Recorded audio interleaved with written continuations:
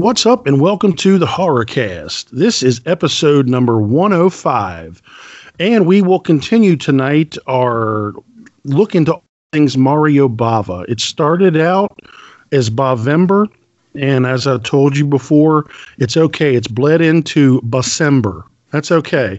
This will be our third and final episode dedicated to Mario Bava, celebrated Italian director. If you have not listened to the previous two episodes, we really had some fun talking about 6 of Mario Bava's, I guess, probably more well-known movies. And then tonight we are going to do 3 more. And we are going to be doing 1970s Five Dolls for an August Moon, 1971's A Bay of Blood, and we'll be talking about Hatchet for the Honeymoon, which was made and released in Italy in 1970, did not come out in the United States until 1974. So those are the 3 movies we'll be talking about tonight. I am one of your hosts, Mark Nadeau, and I'd like to welcome in, first of all, Reverend Vin. What's up, Vin? Hey, what's up? I've enjoyed looking at, at least part of Bava's filmography. Mm-hmm. I think we should definitely acknowledge that, he has further movies after this, after this series. And we did talk about Shock very briefly on our Hidden Gems episode. Yes. But, we didn't want to fill up 2 months with Bava. No. But I think we're getting a pretty good feel for the milieu. But I know that there are some ones that come after this period that are still respected.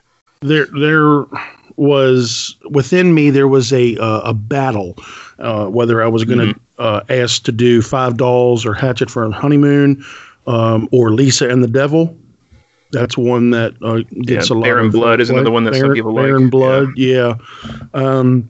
There's also some things that we didn't talk about, like in the middle, like Evil Eye, Eric the Conqueror, things that aren't necessarily horror, because he did a lot of different genres, really did. So if you are enjoying this and you've enjoyed watching the Mario Bava movies, go ahead and check out and search out his other stuff. So, all right, let's bring in Taminator. What's up, Taminator? Hey, guys. Happy to be here to round out Bavember, December. And I definitely feel like I have been educated. So, yeah. Absolutely. Myself as well. Let's see. I had seen A Bay of Blood before, but the other 2 were first times for me. So, Yep. All right. Well, hey, real short intro there. So we're going to get right at it. No break. We're going to go right into our first feature review, and that is going to be 1970s Five Dolls for an August Moon. I want to roll that trailer. When we get back, we'll get into all the ins and outs.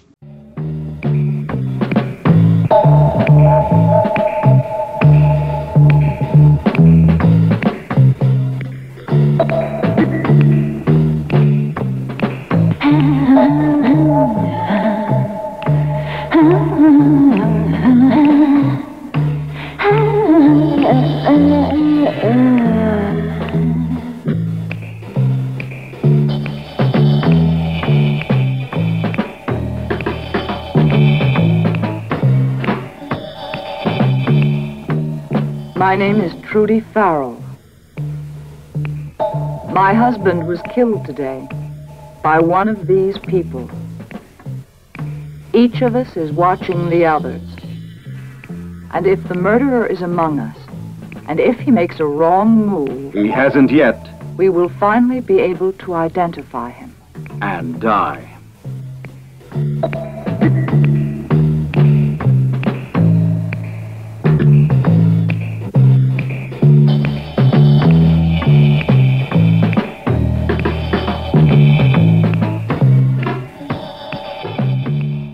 All right, we're back. Again, Five Dolls for an August Moon, 1970. It actually came out in the UK on November 25th, 1970. So right around Thanksgiving. Yeah, great time for a horror movie. This is a horror, I guess it's be horror, mystery thriller. It's got a 5.8 out of 10 out of about 2,700 reviews on IMDb. And the audience score on Rotten Tomatoes, almost 2,000 user scores. This only has a 35% on Rotten Tomatoes. So I was a little shocked at that. Directed, of course, by Mario Bava, written by Mario DiNardo, who did the story and the screenplay. Stars William Berger as Professor Fritz Farrell, Ira von Furstenberg as Trudy. Is it Edwidge? I think that's her name. Edwidge Finich as Marie. Howard Ross as Jack Davidson. Helena Ronay as Peggy. And a host of other Italian actresses and actors that I've never heard of. So I want to give you the synopsis here, and then we're going to get into our first impressions. An industrialist invites his colleagues and their wives to relax on his private island. No, it's not just Jeffrey Epstein.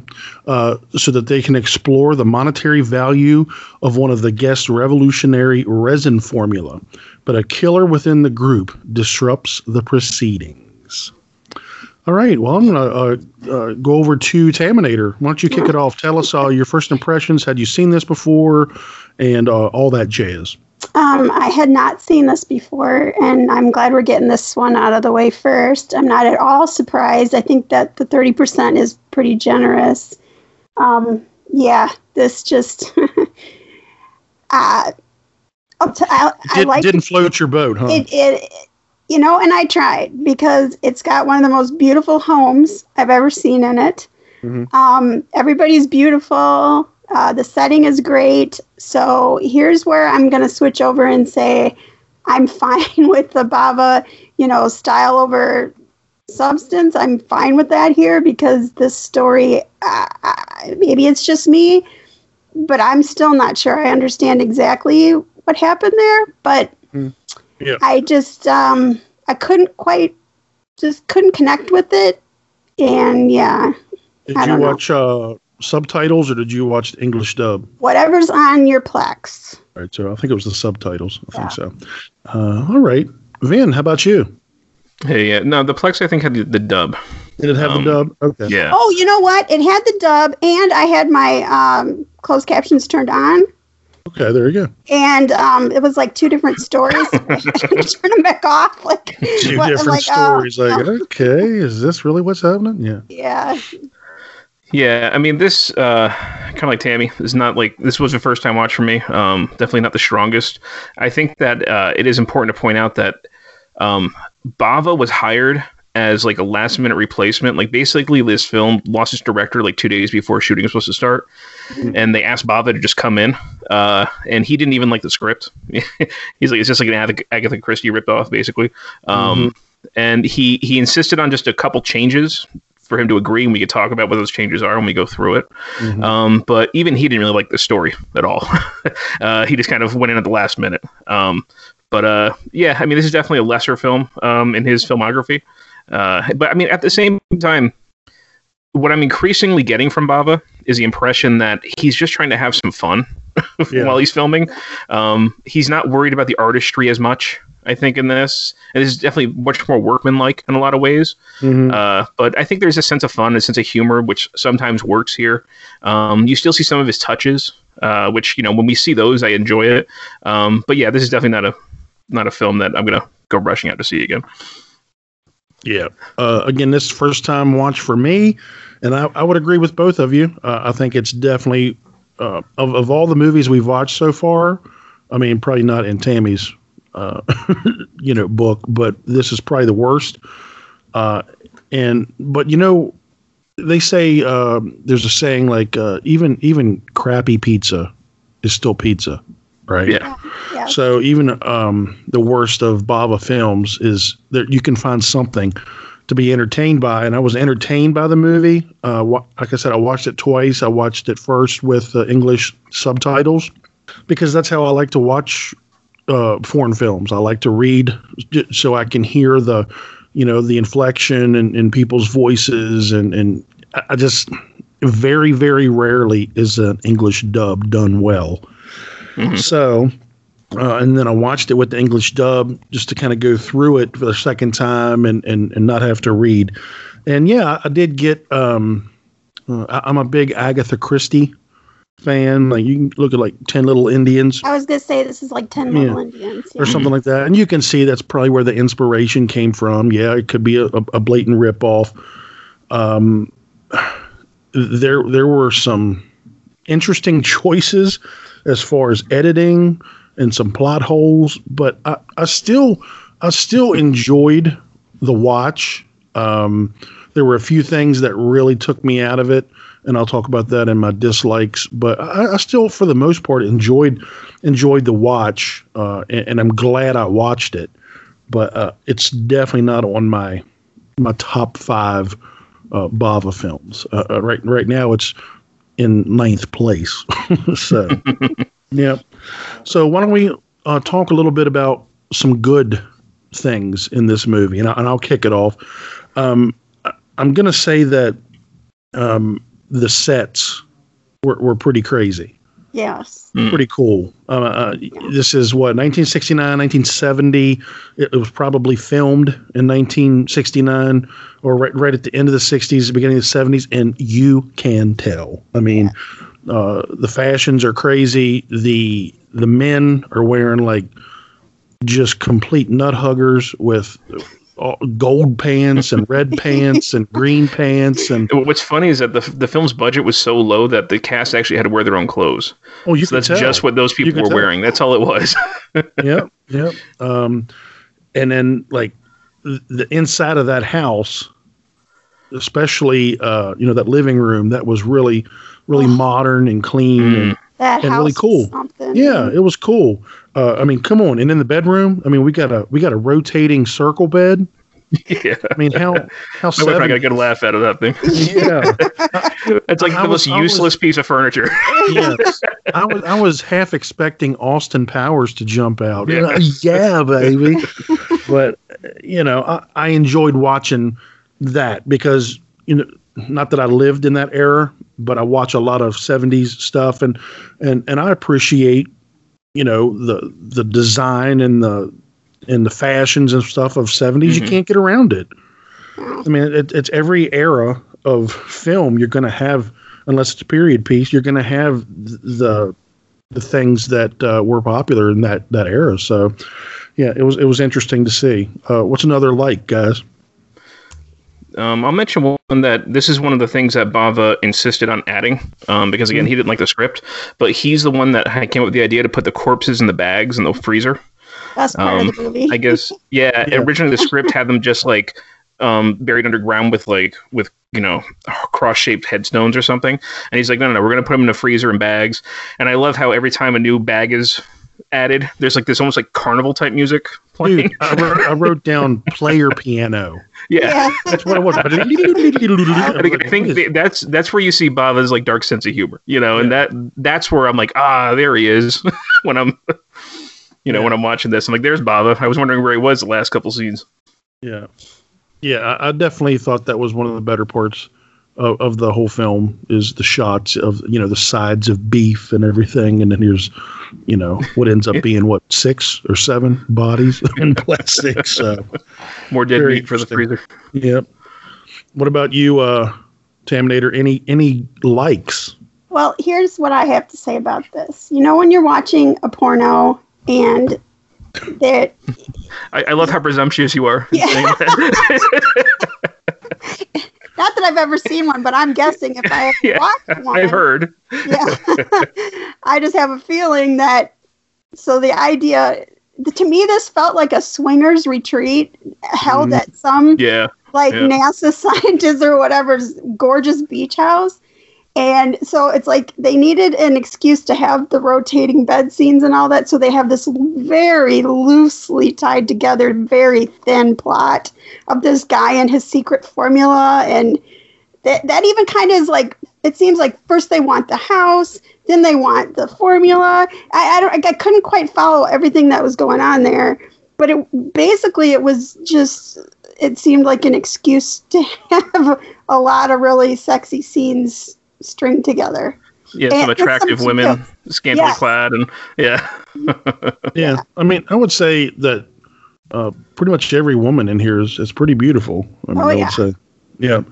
And I'm not sure about the guys, but I mean, I'm sure. I guess maybe the guys were good looking. I don't know. I don't think so. No. Chest hair. Yeah, hairy chest. That seems to be a theme tonight. Yeah. Yeah. So I enjoyed some of the cinematography.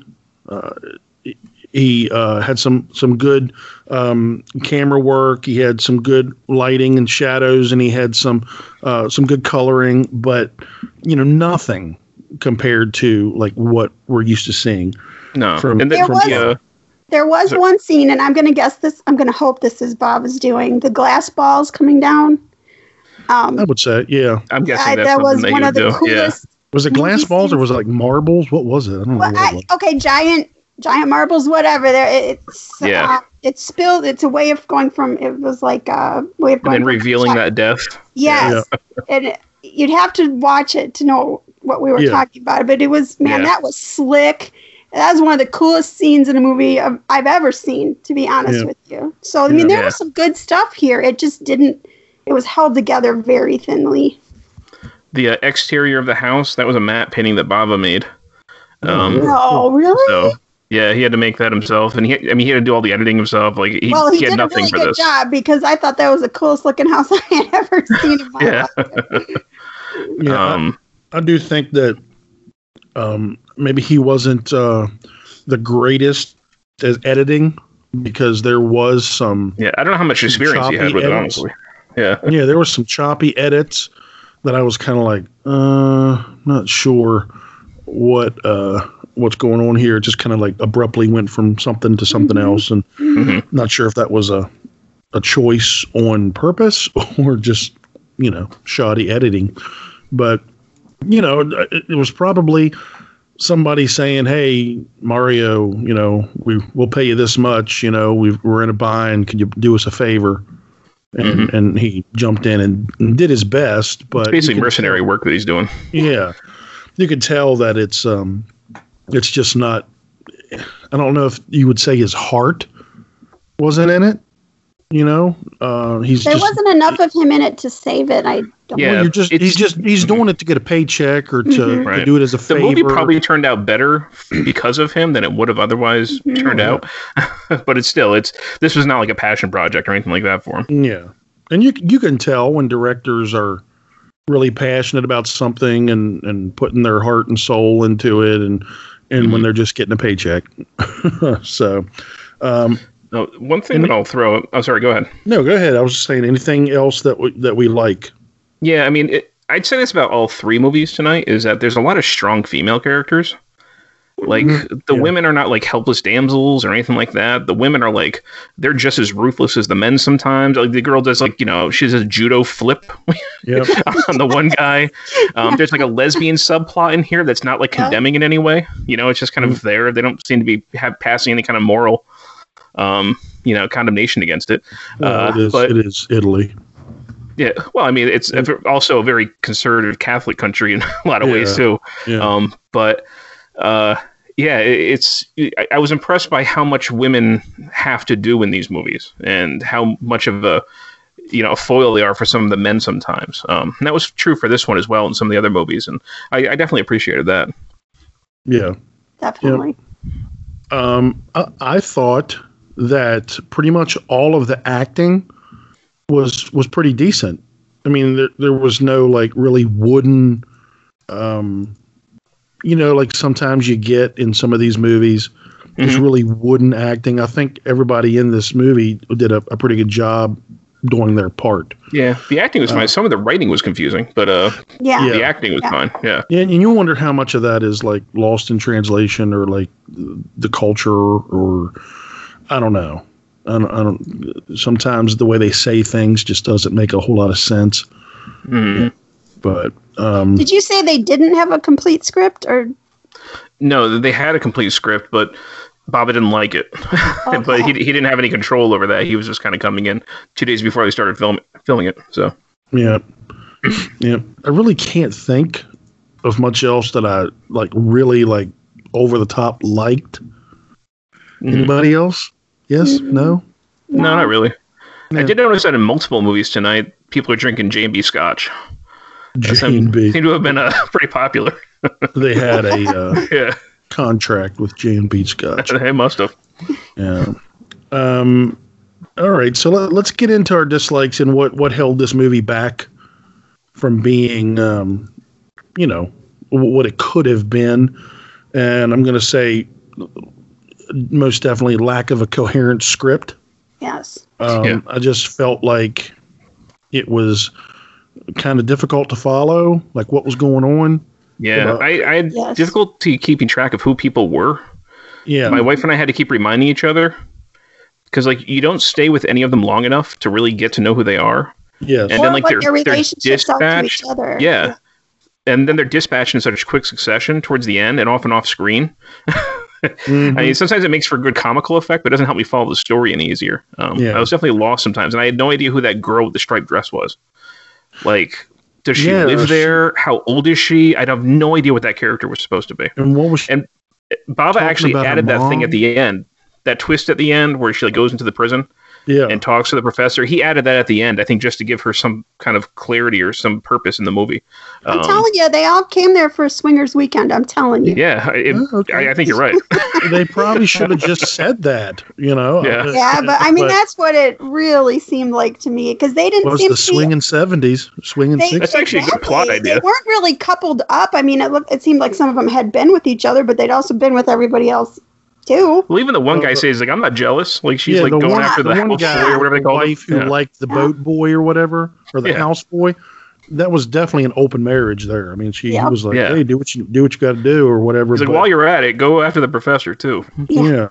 And I mean, that whole plot point of, the professor has invented this serum or this resin or whatever, and everyone's just throwing him $1 million checks. Hey, these are all rich beyond belief people here. It's so ridiculous. Like, here's a check for $1 million. Yeah. And if you go with me, there'll be is just so 5 stupid. more. There'll be 5 more coming. Good luck cashing that. Yeah, this is we made it out to cash. It's a Swiss account. You can. I was like, good Lord.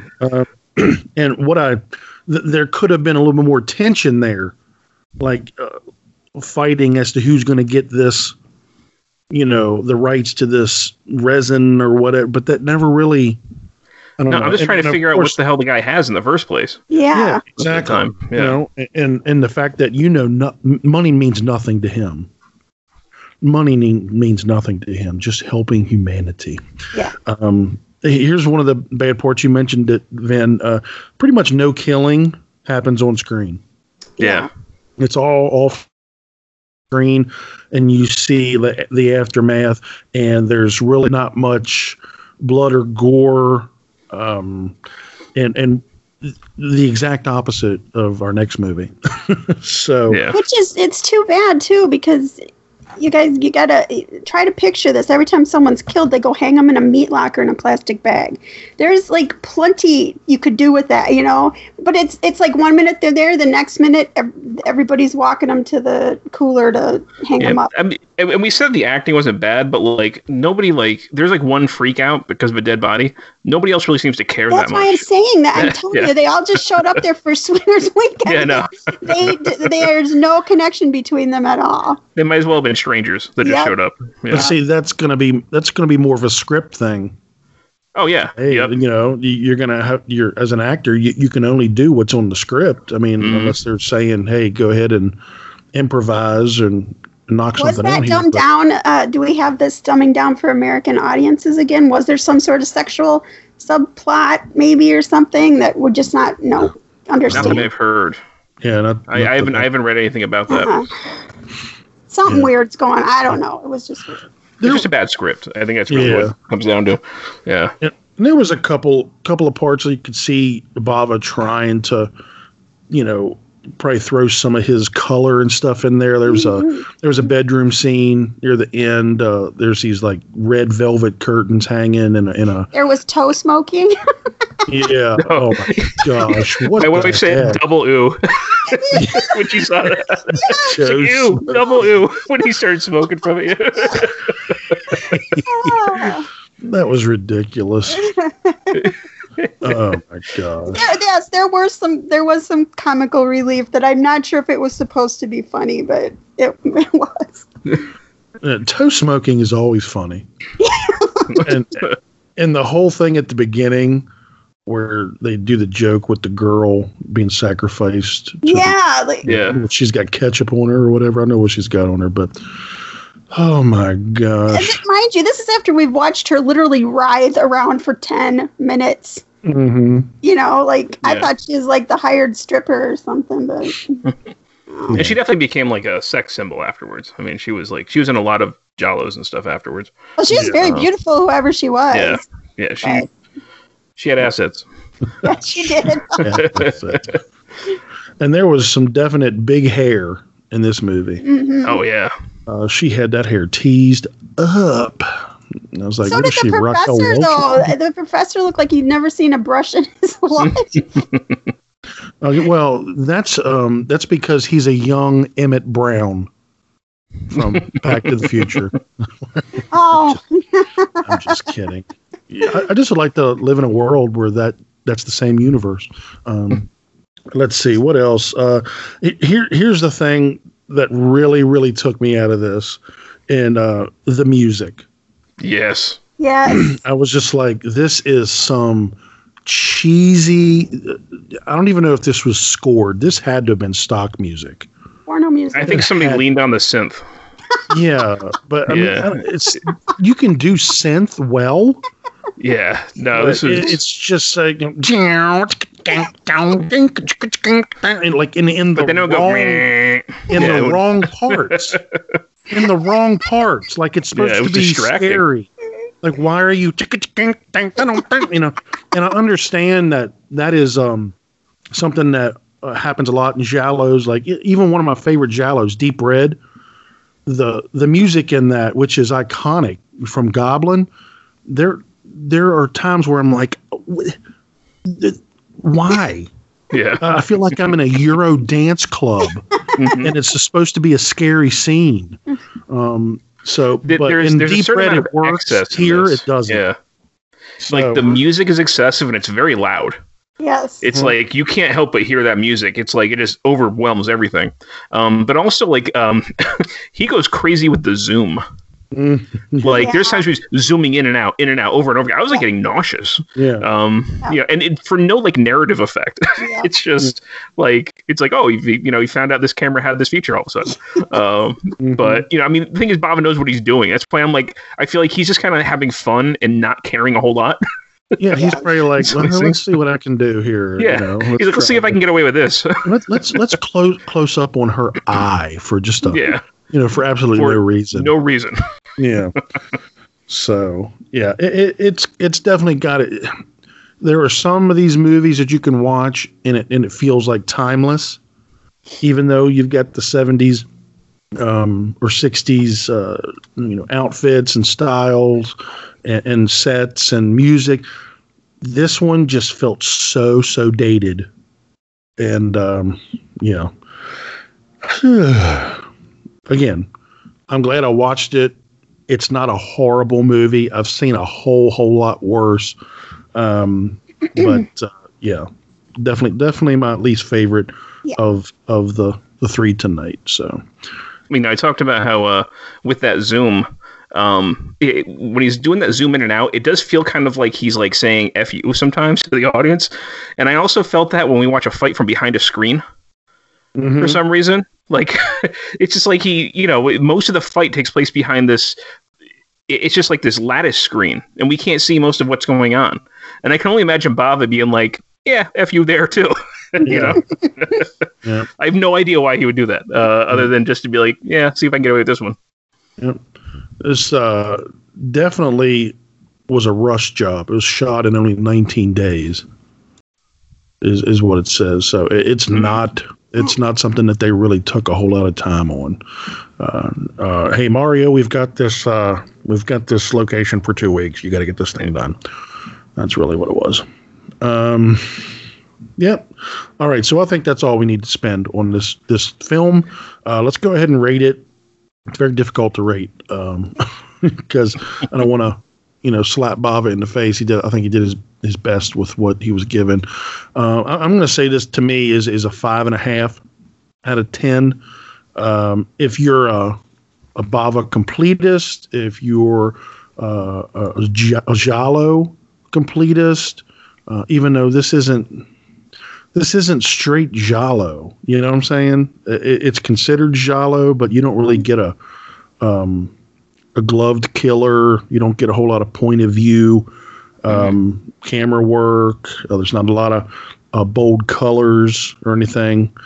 But I mean, I guess it's supposed to be a mystery, so they just threw it out there with the Giallo. So 5.5 out of 10. What about you, Tammy? I'm going to have to give this like a 3.5. It didn't really work on much of any level for me. And I feel like I've been very generous. I've definitely come to appreciate Bava much more as we go through these. And I just see this one as a miss for him. It seems like something he did for a weekend. I mean, if I could stay in that house for a couple weeks for free, I would make somebody's movie, But his heart. Like, you look at this and look at Blood and Black Lace, you can see where his heart is in something, and it felt like a throwaway movie to me. So. Yep. All right. And what about you, Vin? Yeah, I'm with you. I'm 5.5. Okay. Same kind of thing, which is basically like, I'm not recommending that people seek it out, but I don't hate that I watched it. That's pretty much what that means for me. Yep. Yep. And if you had to watch it again for something, you probably would, but it's like, I wouldn't really look forward to it at all. You're not rushing. So. Yeah. And it's not one of those where you're going to get something out of it each time you watch it again, Right. I will say this. I liked it better the second time I watched it. Oh, okay. I eat my word. You knew what to expect that time. Yeah. I mean, and I was looking for other little things. And Did you feel like you understood it any better the second time you watched it? Yeah. Okay. I did. Yeah. And, I don't want to reveal the twist and stuff at the end, but there is a little twist, like Vin said, that Bava added. And yeah, it's all right. So, all right. Well, we're going to take a quick break. When we get back, we're going to get right into our review of 1971's A Bay of Blood.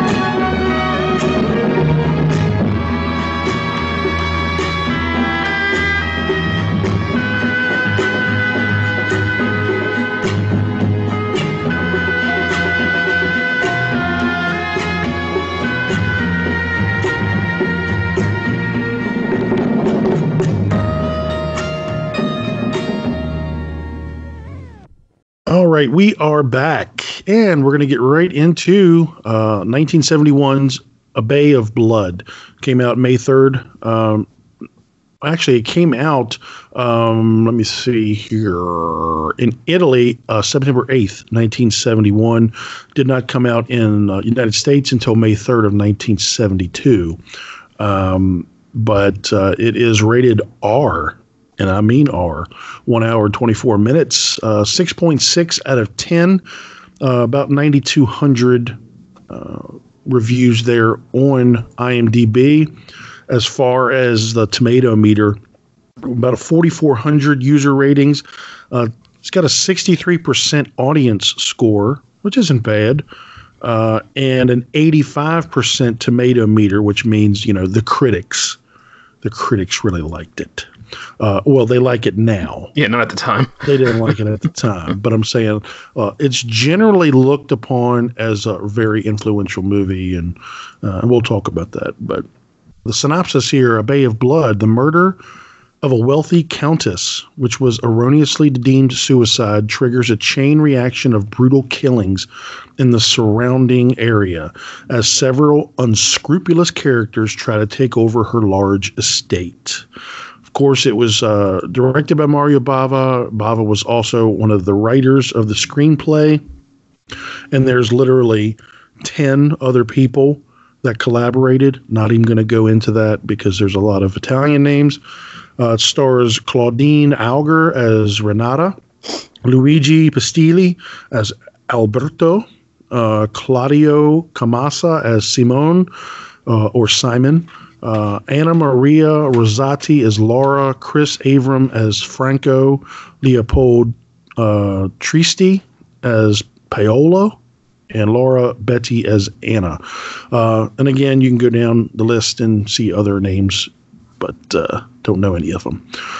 All right. Well, let's go ahead and give our first impressions. I'll go first this time. I had seen this once before. It probably was the early 90s or so. And I remember that you know exactly what I remember, right? I remember the kill scenes.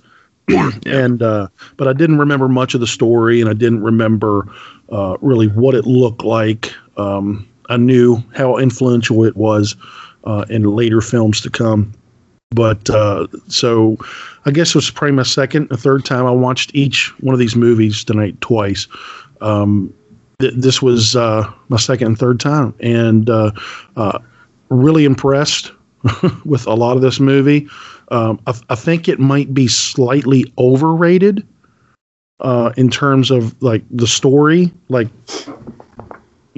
how things kind of tie together and all of that. But you cannot deny the influence that it has on the future Giallos and also just the entire slasher subgenre that was about to be birthed in. A lot of people say that Psycho is the first slasher, or the Peeping Tom, and then you've got people say that Black Christmas.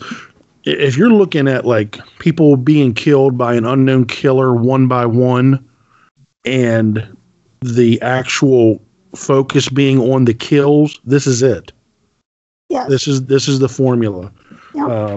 And we'll talk about some of the other kind of things that were kind of copied as we go along. So, how about you, Vin? Yeah, I'd seen this one before, quite a few years ago. I remember the copy I saw was very grainy. So this is the first time seeing the film, in actually crisp definition. Mm-hmm. And when I first watched it, I knew its reputation for violence, and I recall thinking it wasn't nearly as violent as I'd expected it to be, but I still enjoyed it. Mm-hmm. But I mean, this time around, I think I definitely was appreciating, this is where we really see Bava's dark sense of humor. Yeah. And again, Bava's having fun here, but this time he had a hand in conceiving of the film. He had a hand in writing the film. I think that people should approach this with a sense of fun. They shouldn't approach this like it's a very serious film, especially when you get to the end of the film. You have to have a good sense of humor about it, Mm-hmm. Oh, yeah. But like you said, like we see, this is what's so extraordinary about Bava is that he goes and he gives us one of the best horror anthologies ever with Black Sabbath. Mm-hmm. And then he goes and he creates like the first true giallo. He kind of does it twice. Yep. But I consider Blood and Black relates to really the first giallo. And he did that 6 or 7 years before giallos became popular. Mm-hmm. And now we see him pivoting from giallo to slasher. Where it's not about the mystery, it's about the kills. It's completely about the kills. And I think if it was one killer, we can call this a real slasher. Yep. But the fact that it's just like people killing everybody killing each other, I think makes it different. But it is like it does set the standard for the body count movies that American slashers become.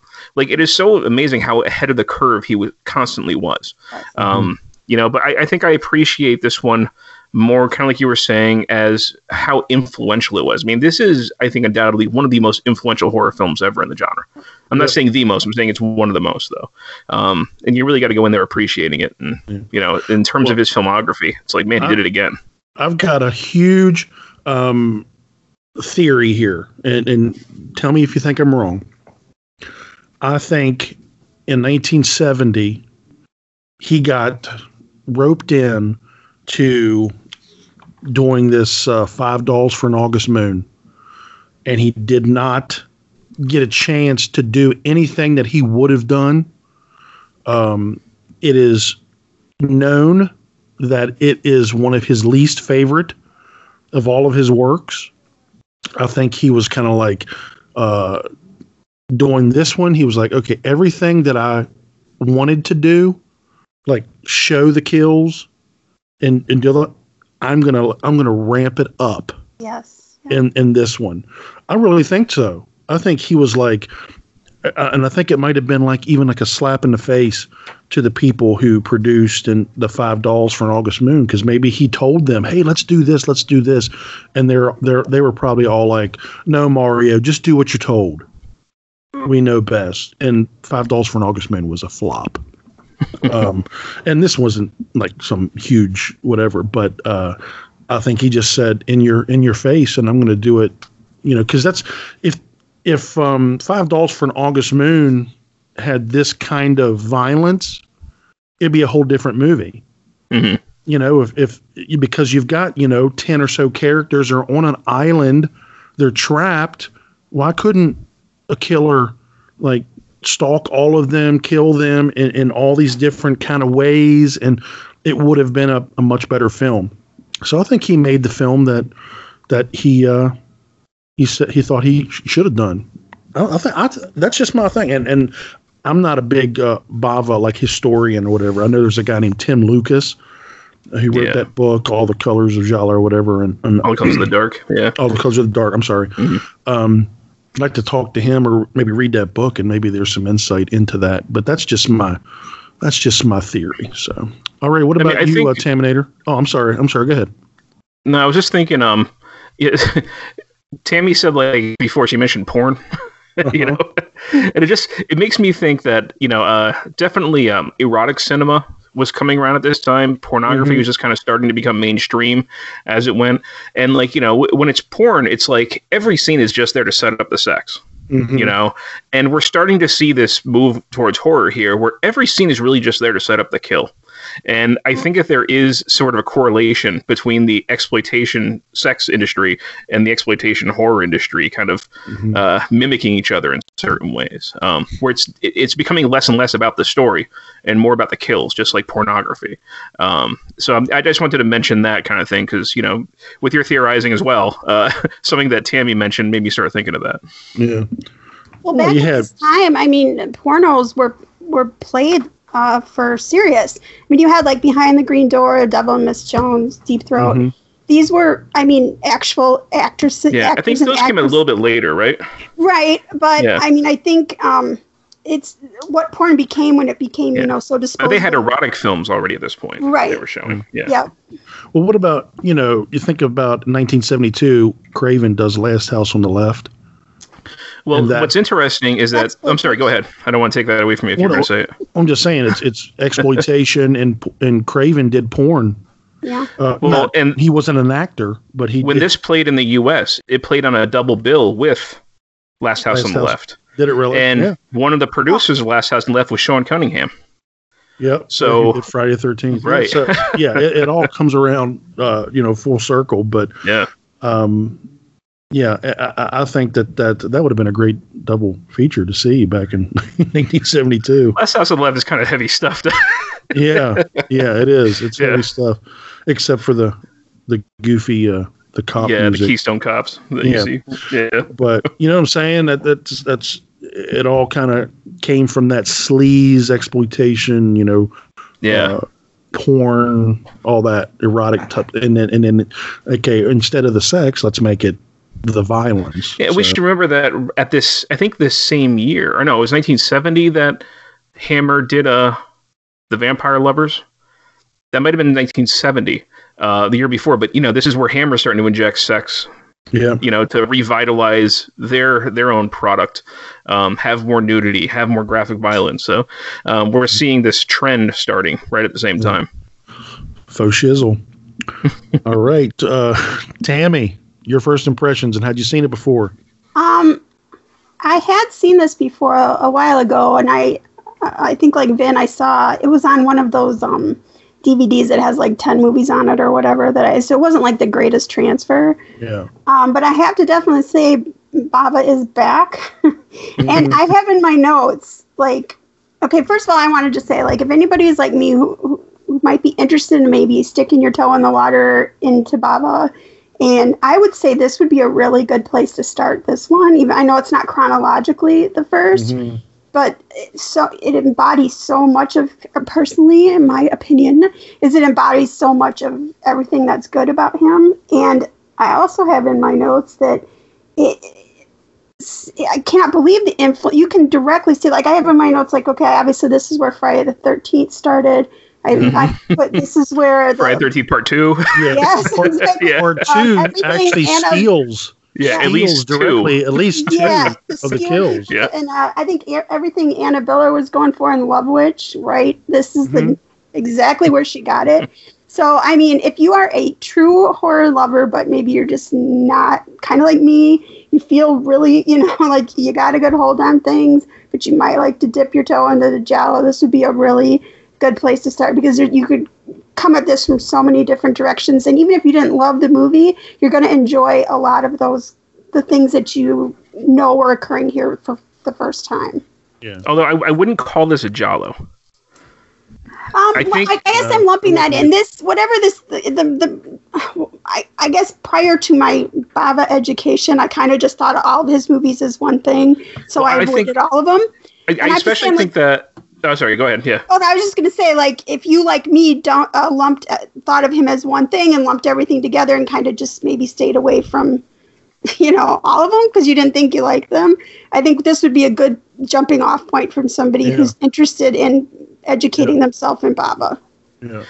I think that Bava literally shows us the jumping off point between giallo and slasher, and he does it with the opening kill, because when you have that countess in the wheelchair, and of course, like she's it's a great kill actually. Yeah, it's great. but she's hanged by a black glove killer, right? But then the guy, if this was a giallo, it'd be like, oh, it's going to be a mystery who this guy is the whole time. But no, Bava pans it up and he shows you his face. You're just like, oh, okay, we already know who the killer is, and then he's dispatched. Yeah. So it's like he lets the audience know right away, you're in for something different. This is not the kind of giallo that you expect. And he goes, in a totally different direction as it goes. But I think he's playing with people's expectations of a giallo in the beginning, and then, having fun. I definitely wouldn't call it a giallo, but I would say this: it's the first of its kind. Yeah, it really is. I mean, you can say all you want to about Psycho or Peeping Tom or whatever. Black Christmas came directly from this. Yeah, Black Christmas was way more of a slasher that we would expect. Yeah, but I mean, even Black Christmas. Yes, you have some suffocation, some strangulation. You have the really cool Christmas ornament stabbing. But is that what it was? Yeah, it was. Yeah. But you don't get the gore Right. that you get in there. I mean, Friday the we 13th get is a really a straight off up slasher. decapitation. We Yeah. get a, what's that thing called? That knife? It's not a cleaver. It's know. like Sickle? some kind. No, it's called a something Dip? hook. This? It's called a something hook, and I forget what it's called. But you get one of those right in the face. Oh my goodness! and Friday the 13th, the girl that gets the axe in the face, straight from that. Remember that in the first one where the axe goes up and hits the light, Yeah. and then Girl in the hits her bathroom. Yeah. straight from that. I mean, that decapitation is just. I mean, for 1971, You get a little Wow. blood spurt. Yeah. the blood spurt. You see the bone. It's like. It looks good. Tom Savini had to have been like, wow, I want to do this. Light You had to have bulb. Could have been seen in this. Vietnam at that point, seeing the real Yeah. stuff. Well, I mean, too, and then like we've talked before, him and his lingering camera. These things are happening. You get to watch it for 3 minutes. yep. You know, it's so awesome. The, Well, I think- the girl that, of course, she has to skinny dip in the middle of the day, in the middle of nowhere, Yes. which would be the first of many, many, many slashers to have a girl go skinny dipping for no reason. And then when She she's had so running, little and on, she didn't even need to take that dress off. yes. And when he was chasing her and he hit her shoulder Oh yes. and it dug in, and then you see the meat come off of her neck. Yeah. It's like, wow. I mean, that is gruesome. It's gruesome. Yep. Oh my gosh. You can't. The other thing about that opening scene that I really noticed, though, before we leave the beginning of the film totally behind, is not only does he start with the Giallo, but the Countess's house is so Bava.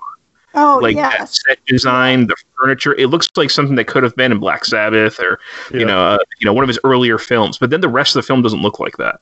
Yeah. So I kind of feel like those first 5 minutes are like, okay, this is the 1960s, and now the rest of it we're leading that decade behind. Yeah. Yes, he evolved in this movie big time. Right. Yeah. Now we're going dirty. Yeah. Right. Because here's the thing. Those, and I use the air quotes here, teenagers, they don't look like teenagers, okay? They're supposed to They be, look exactly. like 30-some-year-old people, Yes. but they're meant to be young people. Yeah. First Yeah, of I all, think love it's that supposed to be daggone college dune age or buggy. something like that. I Yeah. love that dune buggy. Yeah. I used to watch Yes, that Speed cartoon. Buggy. What was that? Yeah, Speed buggy. But they come in, and literally the next 20 minutes of the movie, 25 is about them. They're there just to be bodies. Yeah. Mhm. That's all they are. And that sets up the But I think the Bob body was count movies. They have nothing to do with the plot. at the same time because he's constantly showing us watching other people watch other people. Mhm.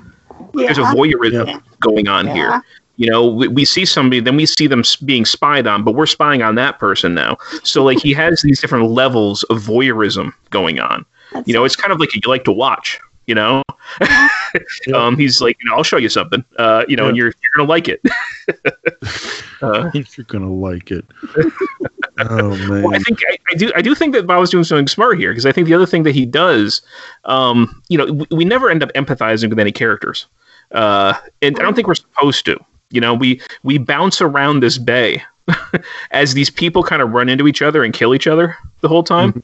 But like he has that one guy that collects bugs, and he puts them in the boxes and he watches them, and he's got this beetle impaled on a pin and he's watching it wiggle and die. Yeah. But like that's what we Which do. Bava felt bad about, by the way. He did, yeah. But then we watch two people writhing on a bed impaled, and we're watching people being taken out. And it's just kind of like, it's kind of like this guy watching the bugs. Like we are just these kind of impassive, impartial observers who are just watching this carnage unfold, kind of like this guy with his beetles. But I think that Bob is doing something kind of clever there. Yeah, probably. Yeah, I definitely think that just going on the camera work, I think there's some good camera work here. The effects are top notch. I mean, it's 2020, people. It still holds up. Yes. It still holds up. That knife to the face, the spear going through. By the way, this scene, which was directly ripped off in Friday the 13th Part 2, this one looks better. Yes. It looks better, and it lingers. Yep. You actually see them lingers. Yep. Yeah. They're all, squiggling around and until they stop moving. They're dead. Well, that girl in Friday the 13th Part 2 is underage, so I think they couldn't do the same thing that they did in this.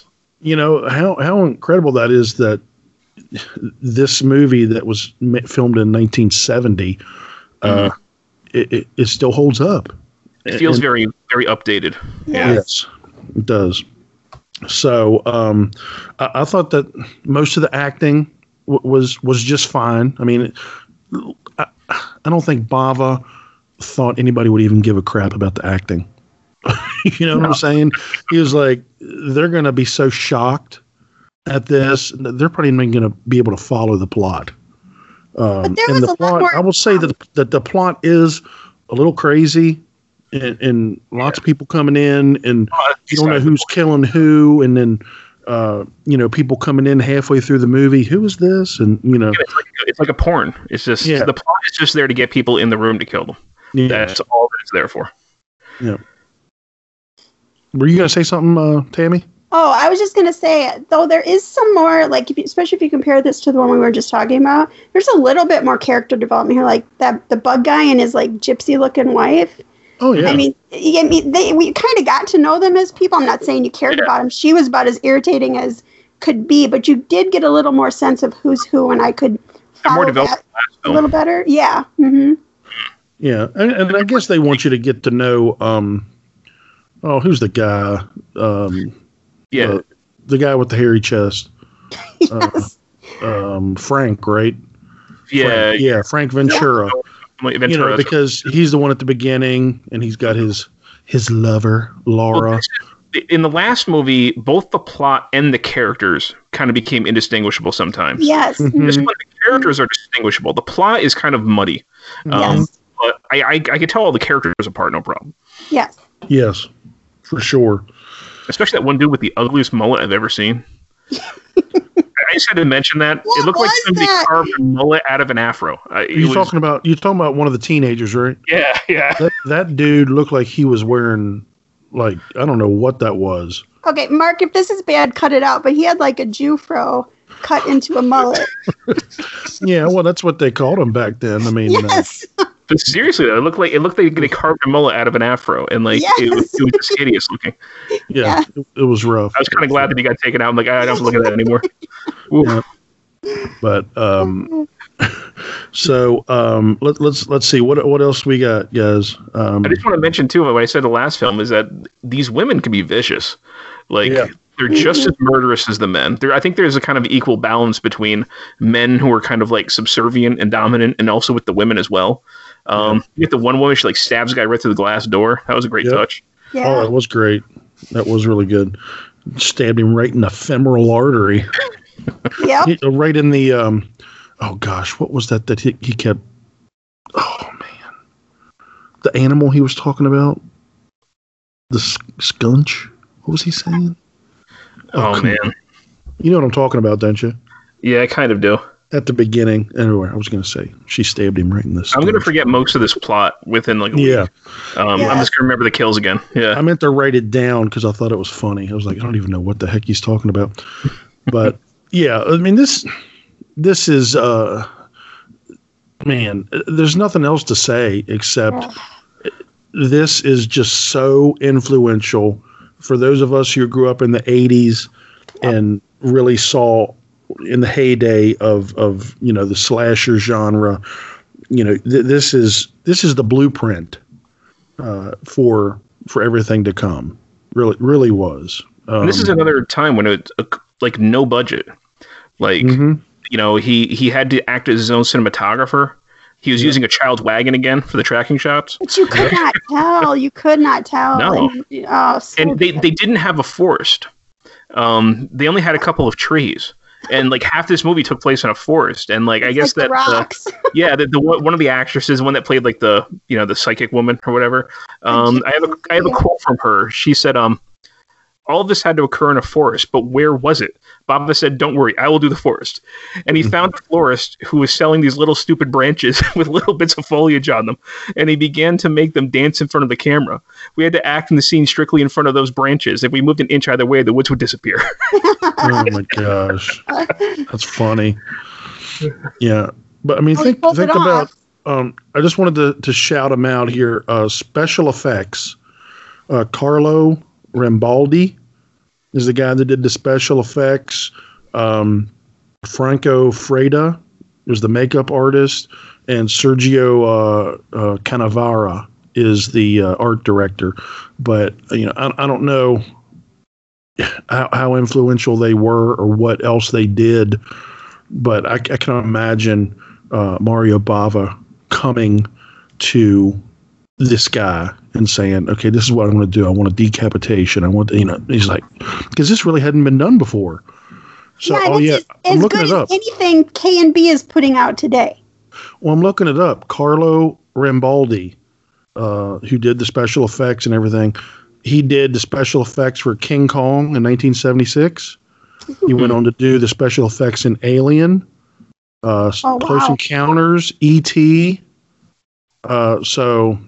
And I wanted to see, what did he do before this? I'm looking here. Bay of Blood is 1971. Okay, so he did Four Flies on Grey Velvet the year before this, or the year of this. A Lizard in a Woman's Skin. So he had done some giallos, but man, yeah, I bet he was like just kind of salivating to be able to do this kind of stuff. But he went on to do a lot of really good stuff. Oh, he did the special effects for The Hand. Remember that one? Yes, I do. Yeah. Oh man, he was the werewolf suit creator for Silver Bullet. Oh wow. Oh. Special effects. Are you ready for The Never-Ending Story? Oh, wow. Come on! Wow. That big dragon. Right. Why have we never heard of this guy? I don't know. But, and he, come on now. In Alien, he created the alien head effects. Oh head effects. Yeah, because it tells you exactly what what he did. Yeah. People had some real visceral reactions to these effects at the time. No, I can imagine. I know Christopher Lee went to go see this movie and he was completely disgusted. Oh yeah. No one's used to seeing it. I mean, I'm trying to think. I mean, yes, there was Wizard of Gore and Blood. You had Herschel Gordon Lewis, but I mean, that was so. It was so underground. It wasn't done realistically whatsoever. Yeah, it wasn't done realistic, but it was kind of underground, right? I mean, it wasn't like something that you'd kind of have to go to a really seedy theater. People knew Bava. Yeah. So this was really bringing it into the mainstream. So. And Herschel Gordon Lewis had always been exploitation. He had always been trash cinema. I mean, Bava had he had such a wide, filmography. This is basically like I wouldn't say Steven Spielberg, but I mean a really well-known director, doing something like this just out of the blue. It probably put his career like on the line, right? Well, he never. He was respected by people as a competent director, but he was never known as like a high-end director at all. But people knew he can get the job done. That's why he got all these last-minute jobs all the time when people would quit. Yeah. So I mean, he was a workhorse. He was just constantly working. So I don't think that he ever had a reputation necessarily to worry about. Don't you think something like this could have cost him jobs? I mean, in the future, I mean, if it really had been, I mean, of course, I wasn't around at the time, but certainly if the 70s didn't go the way that they did in horror, but he touched on, I mean, I was going to say touching on a nerve, but I mean, I don't think we even mentioned that this was Twitch of the Death Nerve in the U.S., which is one of the greatest titles ever. Twitch of the Death Nerve also was Carnage and Bloodbath in the UK, I think. And did you know that it was? What did they call it? Did they call it Last House on the Left 2? Yeah, it was released when it was re-released or something. Yeah. I mean, come on. Anyway, yeah. So, are there any like really weaknesses that we want to point out? I mean, let's just be honest. I mean, come on. This is not like incredible plot acting. We've already said it. Everything is to get to the kills. That's what this is about. So if you're used to slashers or used to that kind of thing, this will be right up your alley. If you're looking for like a real complicated plot and really getting to know characters and really wanting some incredible performances to move you, this is not that kind of movie. Right. So before, go ahead. It sounds like you're about to wrap up the discussion, but I do want to know what you guys think of that last scene. That's what I was just gonna say. Yeah, well, let's just say this: if you have not watched this, you can fast forward this for a little bit because we will spoil the ending, and the ending is really a shocker. It is a stinger. Whether it makes any sense, yes, or not. But anyway, we're going to go ahead and spoil this in 3, 2, 1. What? What? I laughed so hard. Mommy, Daddy. I'd forgotten about it like from the first time I watched it. Me too. I had a big smile on my face. Was it just to shock people? Or was it like Bava and another co-writer had originally conceived of the film as these parents who were killing a bunch of people to try and support their kids, but they end up leaving them alone for like days. Yeah. And then when they come back, the kids are like basically like feral and like angry, and they end up killing them. So that's kind of part of it. But I think this is part of like his dark humor. Mm-hmm. It could be that like maybe they were watching the parents and they were like, this is what we do. Yeah. That's what I was thinking. They had been watching all the stuff that had been happening, and they weren't even thinking that it was all real, and maybe they didn't even think the gun was real because they didn't after they shot him, they didn't go up, oh, Mommy, Daddy, what do we? No, they went out and played. They're like, look at how good they are at playing dead. Yeah. So I don't think they thought anything. It was just really bad parenting. I think this was just Bava having so much fun and laughing his ass off at the end of this. It was like as it happened. I never left my mind. That's like they just left their kids in that trailer. I know. That's what my wife said too. Like, are you just gonna leave them alone? Yeah, what? Hey kids, play part cheesy for a while till we get back. Yeah. But just the whole thing, like 70s parents that are just so self-centered, and all about themselves and just completely ignoring their kids, and they get their comeuppance. But it was so great that all of these people went through all this trouble. They're killing each other. They're all this stuff, and just at the end, the last two standing, they thought they had won, and then bam. I thought it was hilarious. Yeah. I think it fits with the tone of the movie. Yeah. Yes. I mean, that's like if you got to the end of the movie and you got there and you didn't realize you were watching like a black comedy at points. Mm-hmm.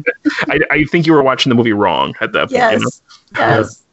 Oh, by the way, I just wanted to say that knife that I kept asking what the name was, it's called a bill hook. Oh yeah, that's right. Yep. Yeah, I just wanted to say that.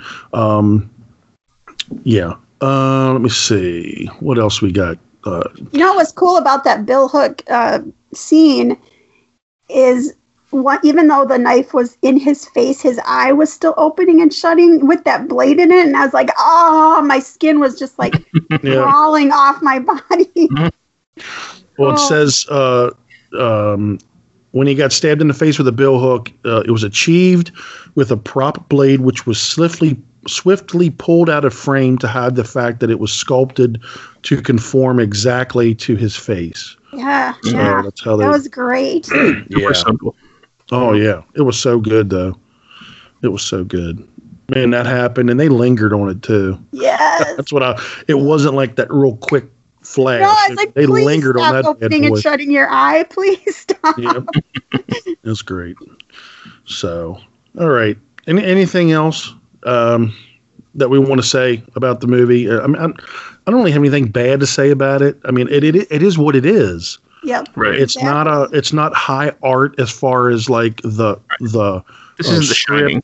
This isn't like No, it's not. This is the precursor for all the the slashers to come, and it's very, very well done in what it was. And this was really new territory, and he was just blazing a trail here.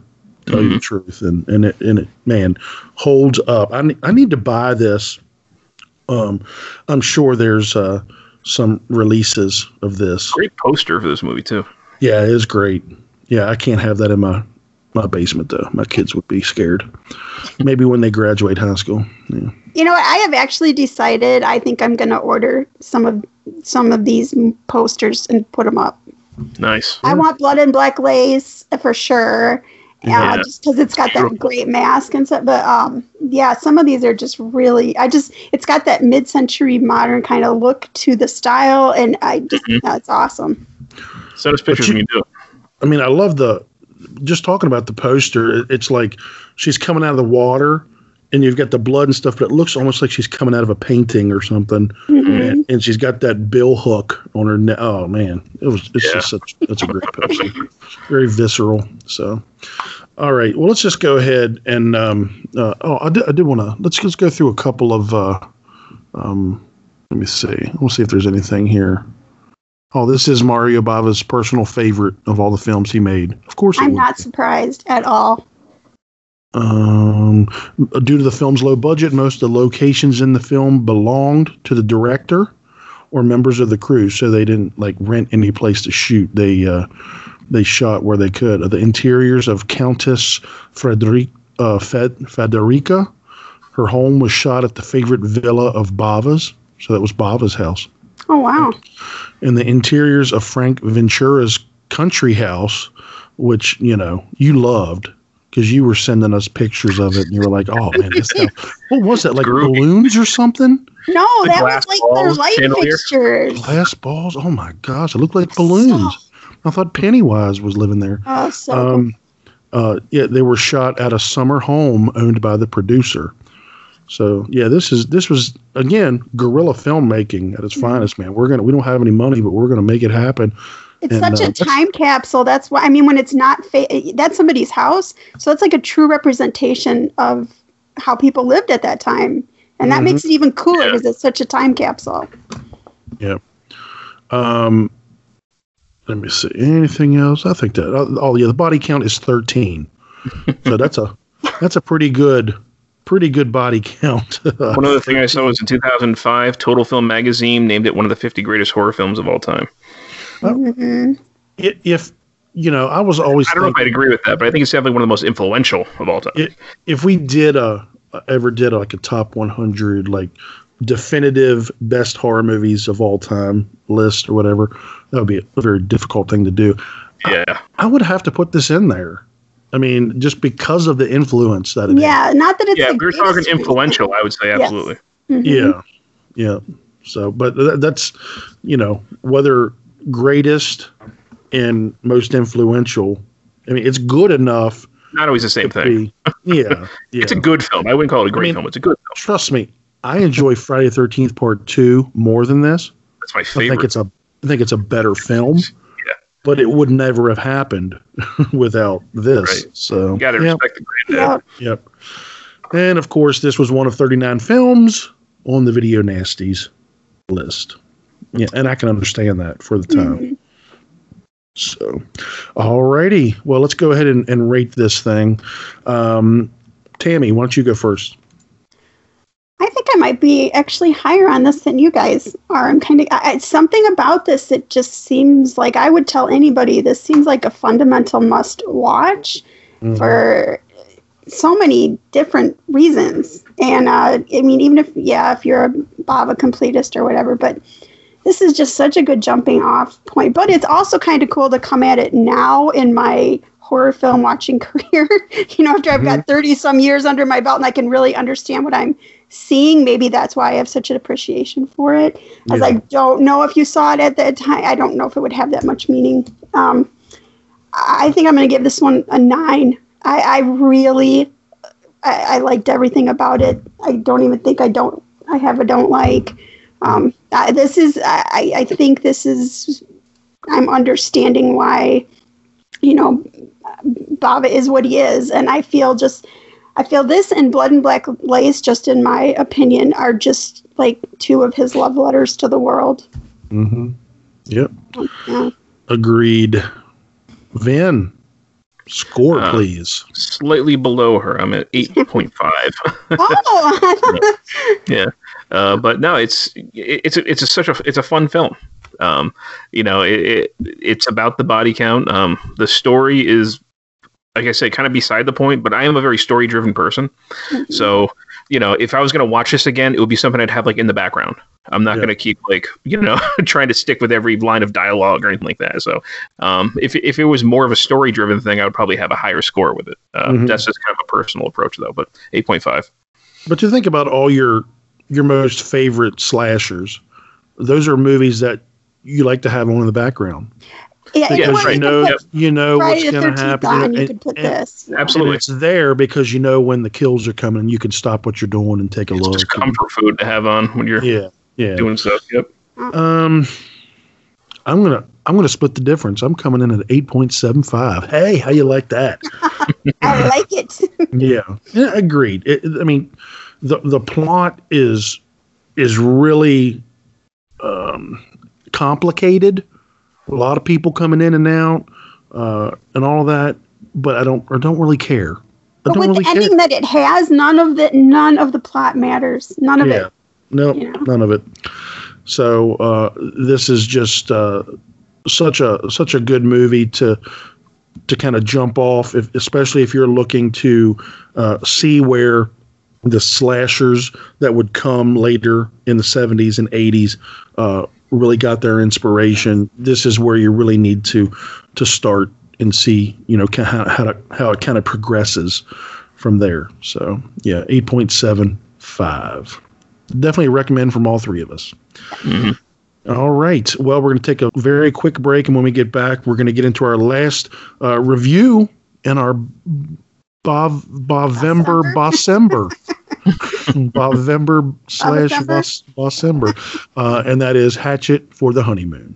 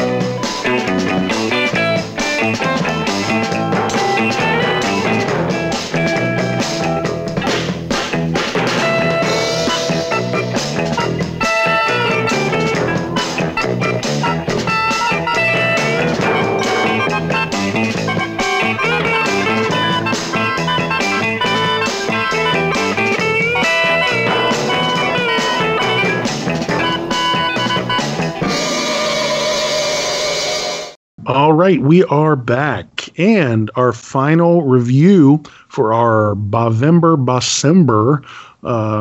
is Hatchet for the Honeymoon. This one came out June 2nd, 1970 in Italy and other places in Europe, but it came out on February 9th, 1974 in the United States. So we had to wait a couple years to get this one. It's a horror mystery thriller, and many people consider this a giallo. It's 1 hour, 28 minutes. Has a 6.5 out of 10. Only about 3,200 reviews on IMDb for this one.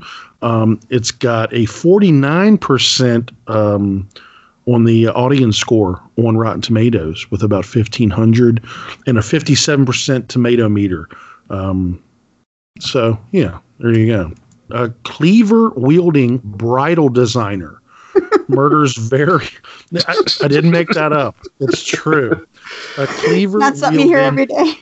bridal designer murders various young brides-to-be in an attempt to unlock a repressed childhood trauma.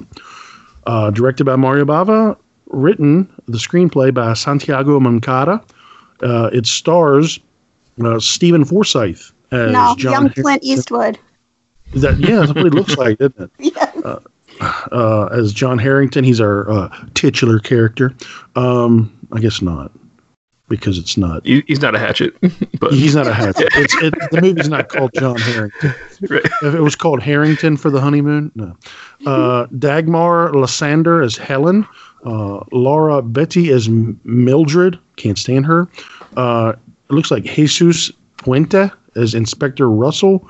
And Luciano Pigozzi as Vinces.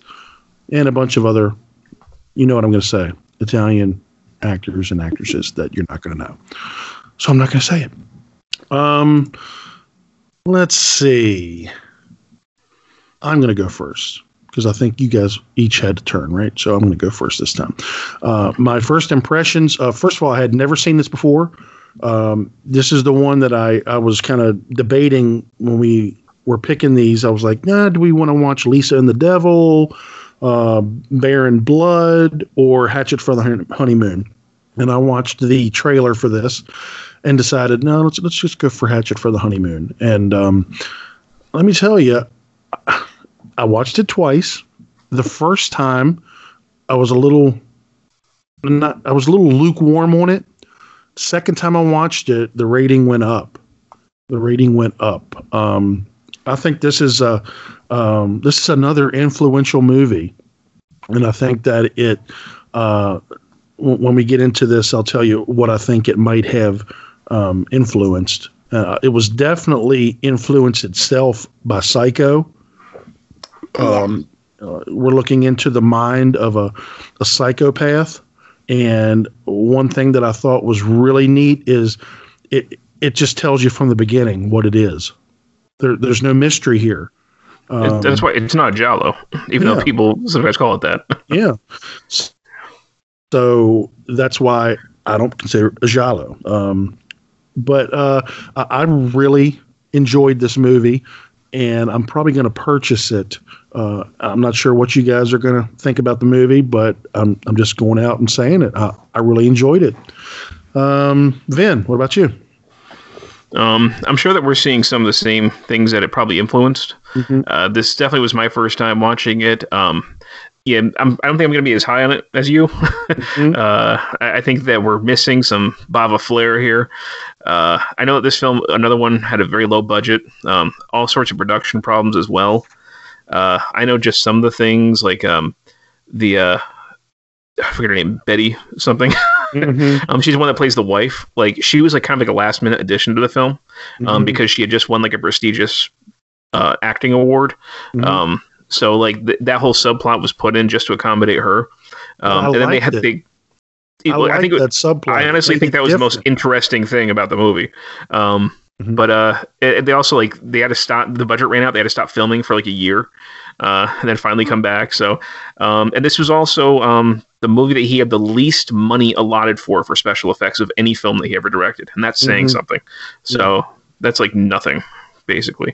And it's also a Spanish co-production, or actually a Spanish production, I think. So, which is really weird because the interiors of his house, the downstairs at least, where the staircase was, that was Francisco Franco's villa. Like he was in a dictator's villa filming, which is just really weird. Yeah, I mean, anyway, that's just a little bit of pretense that, to talk about the film. But I mean, I definitely had an issue with some of the story elements. I think it was a very shallow story. And it really, for me, it didn't pick up until the third act. Okay. What about you, Taminator? Well, I started out a little lukewarm, I would say. And here we see Bava. He's going deep Freudian. This is like an Oedipus complex movie. Okay, in all honesty, I started this last night and watched about like the first half hour, and I'm like, I'm just not connecting with this. I'll finish it when I get home tomorrow. So I finished it up like about, say, the last 2/3 of it, about 4:00 this afternoon, and I started enjoying it as I was watching the second part. There's some really cool things in here, like the whole idea of the bag, and kind of reminded me a little bit of the drop of water kind of thing, where you've done something and, is it there, is it not there? Something that I don't think, I am a Bava novice, but, that Bava novice sounds pretty good. We're seeing it almost like, he seems to be really into like beautiful women and models and all that. Well, now, and I'm not saying I thought this guy was cute, because I did not, but we kind of got this almost like the male version of that. I have a feeling he was quite hot, for his time, and the way he was dressed, and some funky, he had some clothes. He had an Elvis jumpsuit, man. Yeah, like a black and white jumpsuit. Yeah, with this lot of leisure suits and big chunky belts, and definitely some androgynous things happening there. We'll get into it, but I ended up feeling much different than from where I started this one, and it's very different. Well, what I think is going on is, he might not have had a lot of special effects budgets, but I'm not sure he really needed it for this. He worked around it well. Yeah, he worked around it, and I enjoyed it without any kind of like Bay of Blood type of special effects. I liked the story, and the second time I watched it, it really came together more for me as I kind of sometimes when I watch a foreign movie and I'm trying so hard, because again, the first time I watched it with subtitles and read the whole thing, and the second time I watched it dubbed, and I was just able to shut my mind off, and just enjoy the movie and follow, because I was just, sometimes I do it the other way around, and the first time I watch it is just strictly for pleasure, and the second time I really take notes and kind of pick it apart. But sometimes the foreign movies, I have to do it kind of the other way around. But I just liked it as a different kind of look into the mind of a psychopath. Yeah. I feel like this was kind of like a psycho thing. Like, you're talking about a guy who has an infatuation with his mother. He's killing women, specifically brides who are about to be married, and nobody, even himself, doesn't even know why.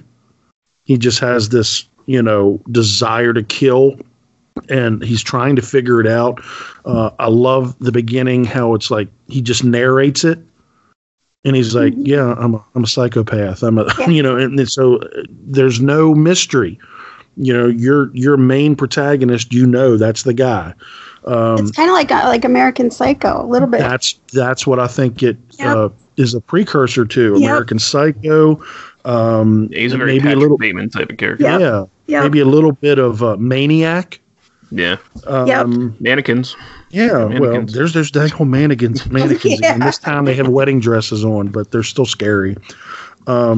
It definitely is influencing American Psycho in that it's like a dark comedy. There is comedy in here. I think it's not meant to be so serious. I think there is that dark comedy in there. I thought the main character, John Force, what was his name again? See, you got me messing up here.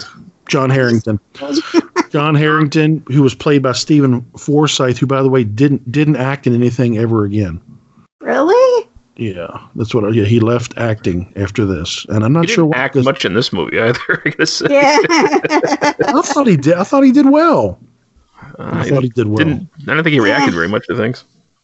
Well, that's because he's a psychopath. Yeah, he's a sociopath. And psychopaths are notably emotionless.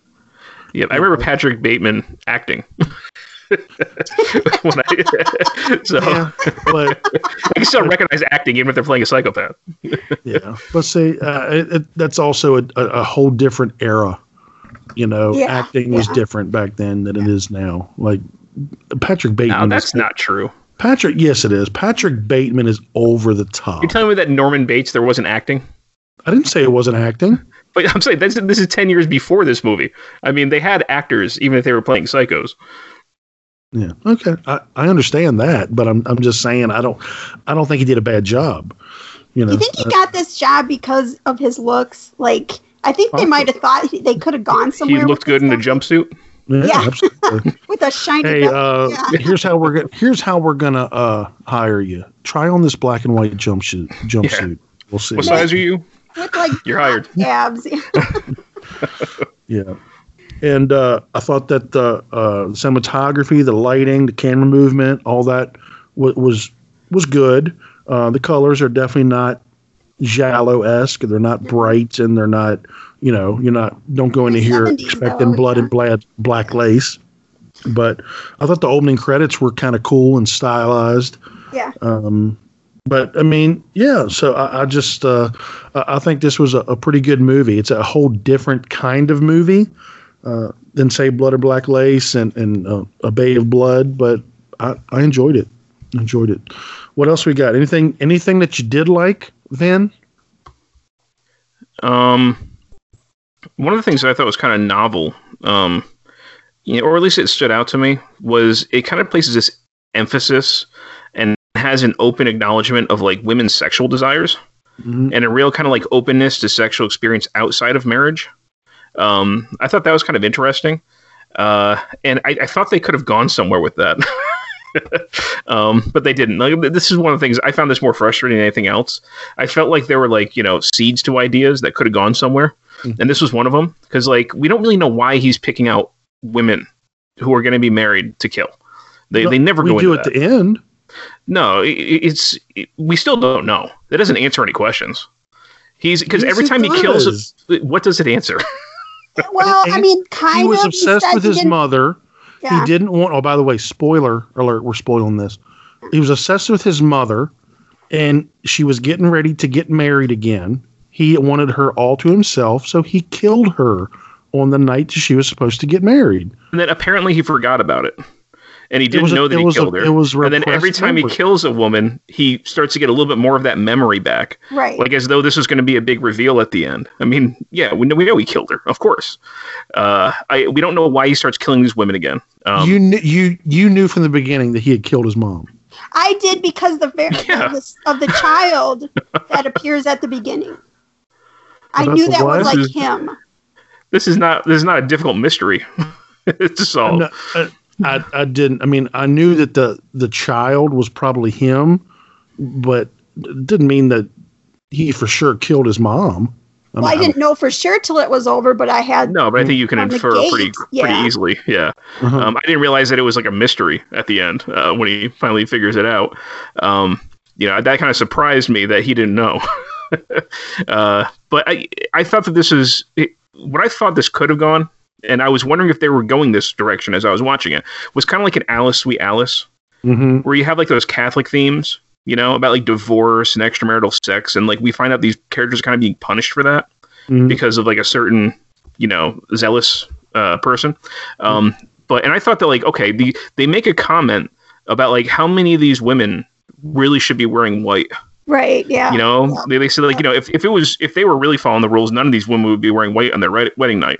And I thought, is that his motivation? Maybe Like the fact that they're not actually pure and he's punishing them. That's not really it. Like, I think this story is really all over the place. I didn't like the story much at all, honestly. I think the third act, when we go the direction with the wife, it started getting more interesting to me. And there were a couple of things I really liked, but I don't think they took it far enough where it could have gone.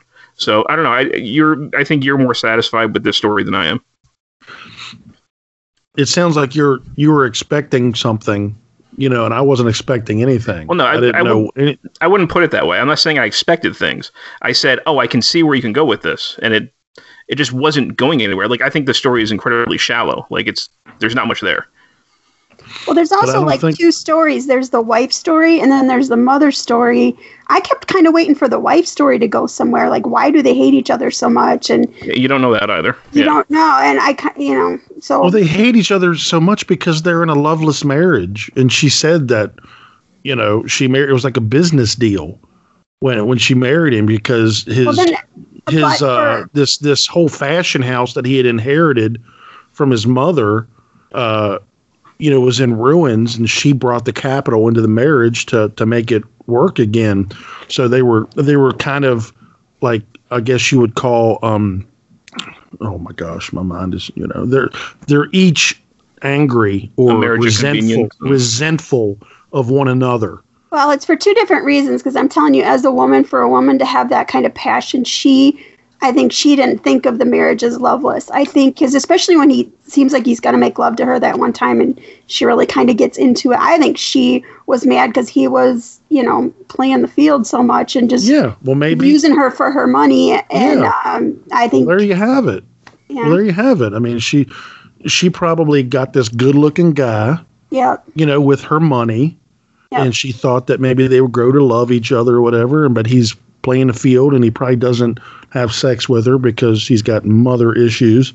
Well, and plus she's ugly, and they gave her the voice that they dubbed over her was like a 65-year-old 3-pack-a-day smoker. There was a lot of dubbing I didn't like. Yes. I really didn't like what they chose for the boy. Yeah. It was like clearly a woman's voice, and it sounded really pretty awful to me. But yeah. So I mean, I just think when you say that there's different places they can go, I'm sure that's true, but my thing that I wrote down here was the plot. This is the dislikes. The plot was, to me, overpacked and a bit muddled, so it can get a little confusing. Like, I think it's confusing because they're not actually like delivering on things and not elaborating when they should. I don't think so. I mean, it's a very simple story. It's a very simple story. I don't think it needs to be the thing that they did that kind of, and I don't think they muddled it with this, but the fact that you've got like this killer mystery movie and then halfway through it becomes a ghost story. It becomes part of like kind of a ghost story, like a haunting type thing. I think that was good, but like, what else can you do? I mean, I don't want you to go in all these different directions. I think maybe you could, throw in some flashbacks of this kid getting, spanked by his mom or something. I don't know. And, I don't know. Stop wearing that dress, and smacking him on the butt, because he did Shades of Norman Bates. He came out of there when he was killing his wife with that with the veil. With the veil on. I was like, okay, cross dresser here or whatever. But yeah, and there were some tonal shifts, little supernatural twists there. But maybe it's because, like I said, the first time I watched it, I was like, but the second time I watched it, I already knew what was going on. So the story flowed for me more, if that makes sense. Like, I was working hard the first time to understand what the heck was going on. And then the second time, I didn't have any of that pressure to understand what was going on. I already knew what was going on, so I just kind of laid back and watched it. Yeah, but that doesn't sound like the story got any more cohesive for you. It just sounds like you were acclimated. No, it did get more cohesive. It flowed more for me, because I'm not reading and I'm not, that's just the way it was for me. I mean, I can understand. I think the movie is kind of ambitious and it does fall a bit short of being something, better than what it is. But I still think it's a pretty decent film, and I think it's pretty highly watchable. That's just me. Well, maybe if you I like Black Sunday on the TV. Black Sabbath. Yeah. I mean, I'm sorry, Black Sabbath. Yeah. On the TV. I thought that was fun. Yeah. I think if you come at this because the whole entire thing is told from his point of view, and we know he's a psychopath, and so he's not thinking clearly anyway. Maybe there just is no cohesiveness. Maybe I'm looking for some cohesiveness that's not there. Well, they don't seem to go the unreliable narrator route. Like, we don't have a lot of reason to suspect that what he's seeing isn't actually real. Mm-hmm. In fact, what he doesn't see, other people seem to see. Yeah, Which I think is actually like the most interesting part of the movie. That was my favorite part. Yeah. I mean, I thought that there was a good scene when he had killed his wife and the inspector came in and the blood was dripping off the hand. Yeah, that was the only scene that had like tension in it. Yeah. And I didn't understand why certain sounds annoyed him, like pouring coffee, scraping toast. Did you notice that? Yeah, there's awkward dialogue in this movie, man. I only watched the dub version, but it's like even like when he's walking around like talking with the girl. I think it was like Dagmar's character or something. He's it's supposed to be almost like romantic dialogue, but it's like the worst type of romantic conversations going on. It was kind of cringy dialogue. But yeah, again, this is where one of those things where I'm like, well, why? Why is this bothering him? And I never know most of this stuff. Yeah, they didn't explain that, but that's left to our imagination. Yeah, I mean, I think this movie is a lot about like just impotent masculinity. I don't even think he can perform sexually. I don't think so. I think he is actually like having all these affairs with women. I don't know. Like, I think maybe he's just kissing them and then killing them. I don't know. Maybe he's not, because we never actually see him having sex with them. Right? Do what? He wants to kill them in the dress, right? That's what does it for him. So maybe what did he say? He said like women should live and then like die on the night they get married or I don't know what but yeah, I don't know. I think basically the killing takes the place of sex. Yeah. I don't think it showed him having sex. I think that was the high he was getting is starting to kiss him and everything and then kill him. Yeah. Yeah, that's a possibility. And then we get into that's what I think. Yeah, but let's see what else. I don't know.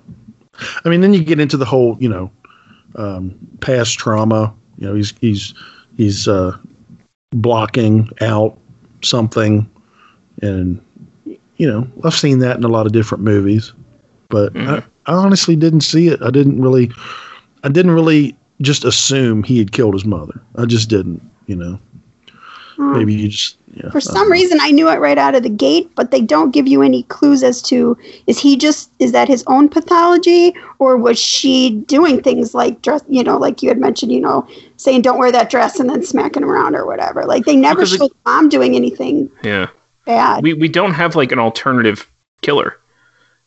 It's not like he has other people in his memories that like he's thinking maybe it was this person or like he's always like the only suspect that we have, and like immediately he's like the suspect for the police too. So there's no like I don't know. It's just certainly straightforward in a lot of ways. Yeah, but that's the thing. It wasn't meant to be a mystery. He just states it at the beginning. I've killed 5 girls. I'm going to kill again. And yeah, but I think the fact that he killed his mother was meant to be a mystery, and I just didn't think it was much. Yeah, was it ever even said that his mother was murdered? No, his mom just died, and he inherited whatever. It never said that he killed her or somebody killed her. Well, in those flashbacks he was having, there was obviously a woman being killed, but I don't think we find out right away that's his mother. Mm-hmm. Yeah. Yeah. I don't know. It's not that they're coming out and saying it. I just think it's so easy to infer that you don't even realize that you're not supposed to know. Uh-huh. Yeah. Okay. I mean, I will say that, one of the things I did like, and we just kind of mentioned it very briefly, but I love the cat and mouse game with the wife. Mm-hmm. I think that whole idea of everybody else can see her but him is great. Mm-hmm. Especially when he's like trying to pick up women and and she's always just right there, but you can never see her. And I love like just him walking around carrying her ashes in a bag and like that like little like 15, 20-minute stretch I really liked. Yeah, I agree. Yeah. And here's a couple of things that I didn't enjoy. Like I had said about the plot being kind of muddled or whatever, but also some of the music. Some of it was okay. There was like I don't know if you would call it like his theme that was pretty decent. It was like the same. It's like da da da da da da. Whatever. I don't know what it was, but there were certain scenes. Like there was a scene where the inspector first came to talk to him, and they're outside in the garden, and the women or whatever. And there's just like this, like 70s. Like playing in the background for that whole 10-minute scene. I'm like, this has no purpose. Why is that playing right there? So some of that kind of pissed me off because it was just I just want to hear the conversation. I don't want to hear porno music in the background. So what else did I not like about it? I think some of the editing felt a little bit shoddy. It like went from one thing to the other, like boom, real quick. And I'm like, did I miss something? Was something cut out? Maybe there was like, something that happened in the restoration of the film and they had to cut a part. I don't know. But, for the most part, the film looked pretty good. I got a nice, one of the ones that I watched was from the Blu-ray rip. I think it's Kino. Is that Keto or what's it called? Kino Lorber. Kino, yeah. They did a nice Blu-ray of this in 2012, I think, and I think I saw a rip of that. But yeah, so I guess I just liked it more than you guys. I just thought it was. I might like it the least out of the three of us. I'm not sure, but how about the fact that he got taken off to jail in an ascot? Well, you're allowed to take your ascot. Yes, you are. To jail, and I love that his wife was going to haunt him forever. It was so great. I thought that was hilarious. Yep. That was hilarious. She's going to haunt him forever and then go to hell together. Is what she said. So, but anyway, what else do you have to say? I've said all I've got to say about this. Anybody have anything else to say? Anything mean, Vin? No, I mean, it's just the whole film. Like there are elements that I like, but the whole thing just felt very half baked to me. That's all. Mm-hmm. Yeah. I mean, it definitely could have been much better, but I think there's a lot of room for improvement. Yeah. I just think I enjoyed it more than you did. I think you should watch it again. Really, really good 70s eye candy going on in here. Oh, yeah. Dagmar Lazander. She is a good-looking woman. Yes. Dagmar. Is that the one with the mole? Well, she had the red hair. Yeah. The Dagmar family in We Are Still Here is named after her. Okay.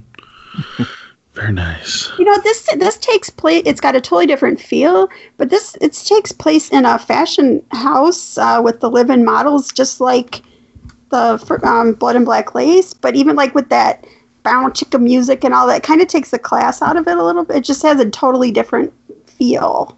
Mm-hmm. Yeah. You're not really in the fashion world this time. Like you visit it a couple times in the beginning, but you're not really immersed in it. Yeah. I mean, there's beautiful dresses and models and yeah. Mm. But Vin, did you see there was another one of those pan-along shots where you go from model to model that we said that we liked from Blood and Black Lace? Where you go from station to station, the camera moves along. They just do it. It's quick. Oh, okay. Is that when they're inside the fashion house, or is that when they're like modeling out on the runway and stuff? No, like it's more towards the beginning of the movie when you first get the sense that they're in a fashion house again.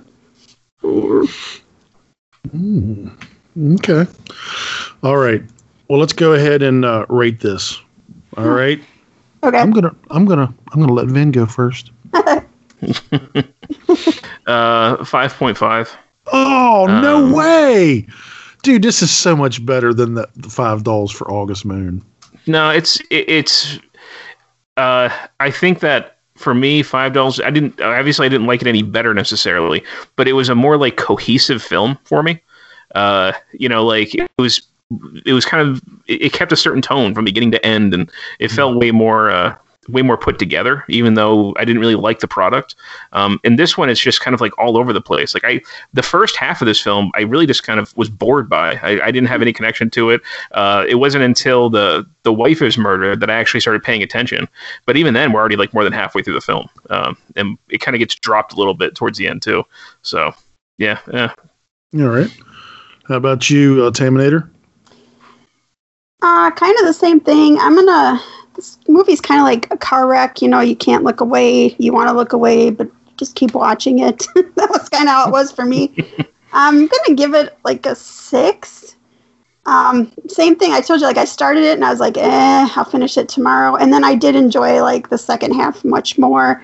I wish they would have picked like a storyline. Like if the whole thing could have been about the wife, like ruining his life, and everyone could see her, and I don't know, like they should have picked something and went with it. It had some great ideas, and there was some good fun stuff to look at. So yeah, but yeah. Alrighty. Well, I'm going to give this a 7 out of 10. Again, not a perfect movie, but I think it's worth a watch, especially if you're a Bava completist. If you enjoy these type of films, I think this is definitely a much better film than $5 for August Moon. That's just my personal opinion. All right. Hey, well, guys, there you go. That's Bavember/Bacember.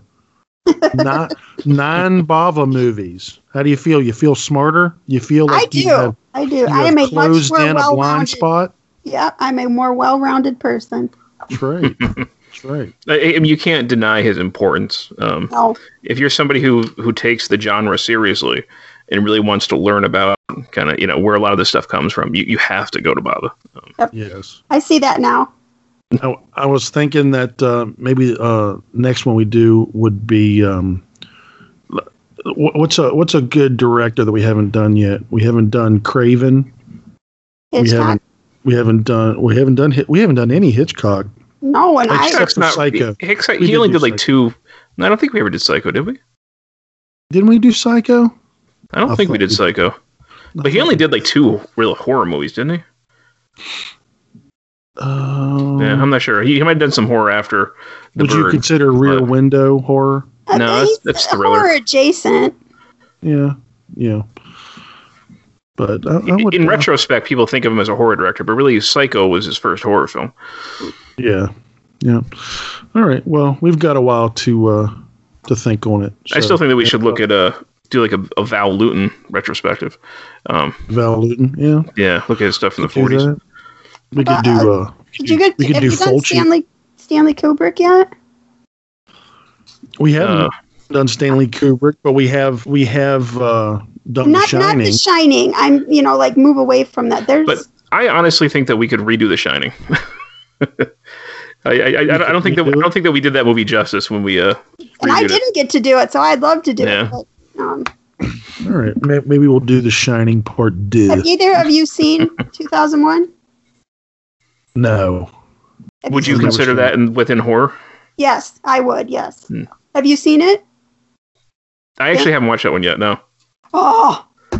2001: The Space Odyssey. It's because my wife doesn't want to watch it, and whenever I sit down to try and watch it, she wants to watch something with me.